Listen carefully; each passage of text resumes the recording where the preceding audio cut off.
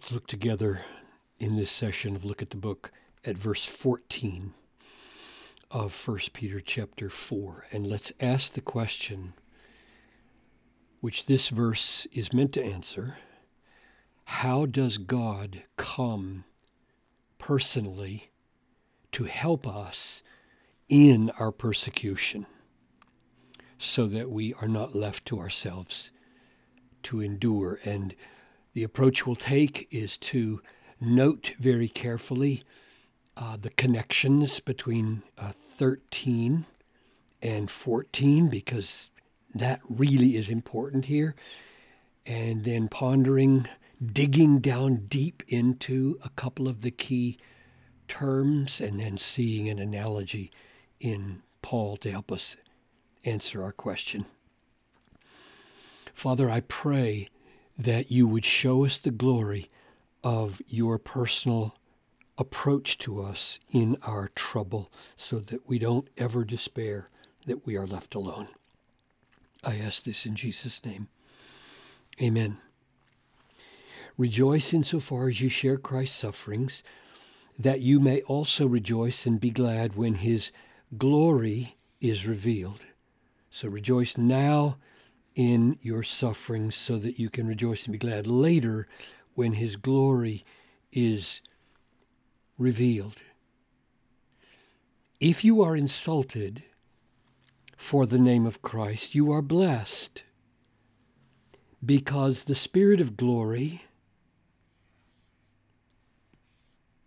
and of God rests upon you.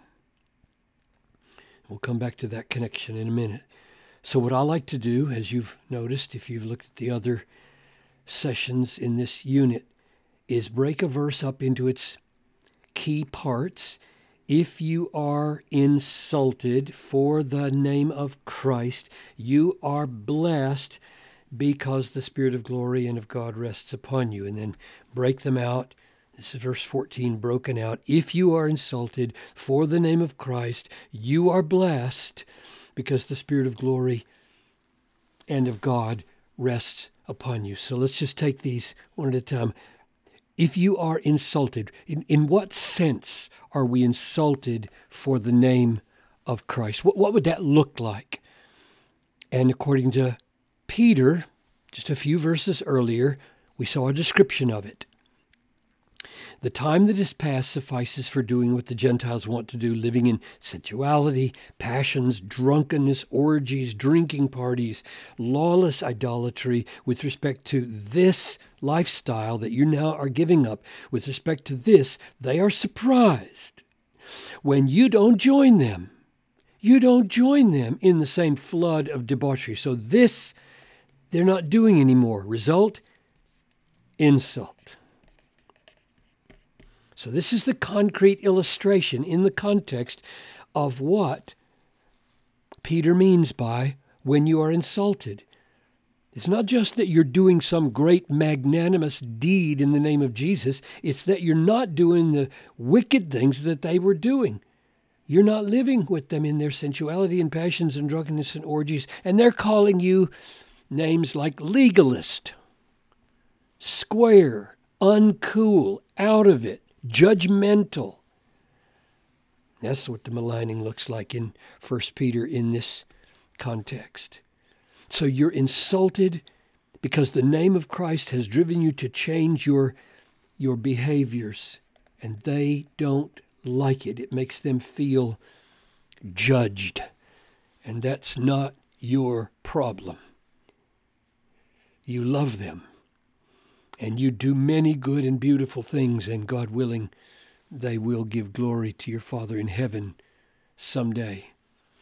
If you are insulted this way, you are blessed, which sounds so much like Matthew 5:11, with a very big difference. Remember that text?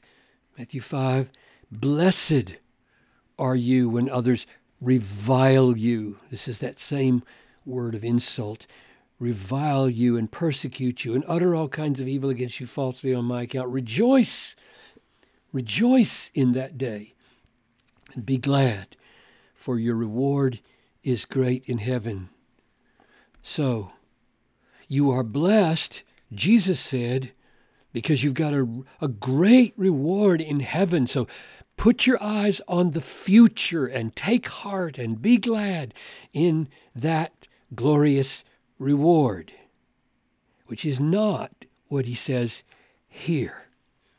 Here he says something also wonderful and very personally encouraging when you ponder whether you will ever be able to survive serious persecution. You are blessed because the Spirit of glory and of God rests upon you. Now let's go back here to get rid of these.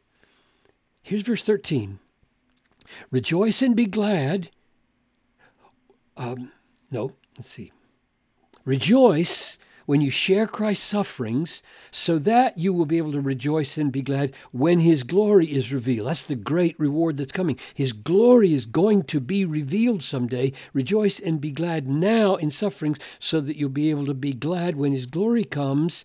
And now verse 14 says, the Spirit of glory, and surely it's got to be this glory in the same context, the Spirit of glory rests now on you. Now. There's the great and glorious new thing that's being said in verse 14. He's not telling us that we're blessed because we have some future reward. He's telling us that we're blessed because now rests, present, rests upon you. The Spirit of glory, the Spirit of God, the divine Spirit of glory, which we saw back in verse 13 was the glory that's coming at the end of the age. Now, what does that mean? That presently we experience the future glory of Christ. Here's a hint. Here's chapter 1, verse 8. Though you have not seen him, you love him. Though you do not now see him, you believe in him and you rejoice with inexpressible and glorified joy. What's that mean? You now rejoice with inexpressible and glorified joy. Well, wouldn't at least one possible and likely answer be that when the Spirit of glory rests upon you, your joy in your hope is presently participating in that glory and can be called a glorified joy right now. Here's another suggestion. Chapter 1, 17 and 18 of Ephesians. This is Paul praying for an experience for Christians. May God give you a spirit of wisdom and of revelation in the knowledge of him, having the eyes of your hearts enlightened, that you may know with the eyes of your heart, not just with the mind, know with the eyes of your heart what is the hope which he's called you, what are the riches of the glory of his inheritance. So the riches of the glory of his inheritance known now. That's what Paul is praying. May the eyes of your hearts be enlightened now, to know now this hope about the riches of the glory of the inheritance. So let's try to sum up what this would mean. What is this experience? Because this is glorious. When I sometimes think, will I be able to endure serious persecution if it ever were to come to me, real threats to my danger, not just insults, but real threats to my life or my family's life, would I be able to endure? And the answer of the Bible is, he's going to come and help me. You're going to be blessed when that happens, because the Spirit of glory is going to be there on you. God is going to do something extraordinary for you in the times when you need it most. So what would that experience look like? And here's the way I would sum it up. That experience is going to be seeing glory as real and valuable, supremely valuable over all this world that's about to be taken away. it would mean not only seeing, but tasting glory as supremely satisfying, so that I don't have huge regrets that this world is being taken away. Like Paul says, to die is gain. And thirdly, that experience of the presence of the Spirit of glory would mean feeling great assurance that we will rejoice in Christ forever. So the great truth of this passage is that it goes beyond verse 13, which says you've got great glory coming.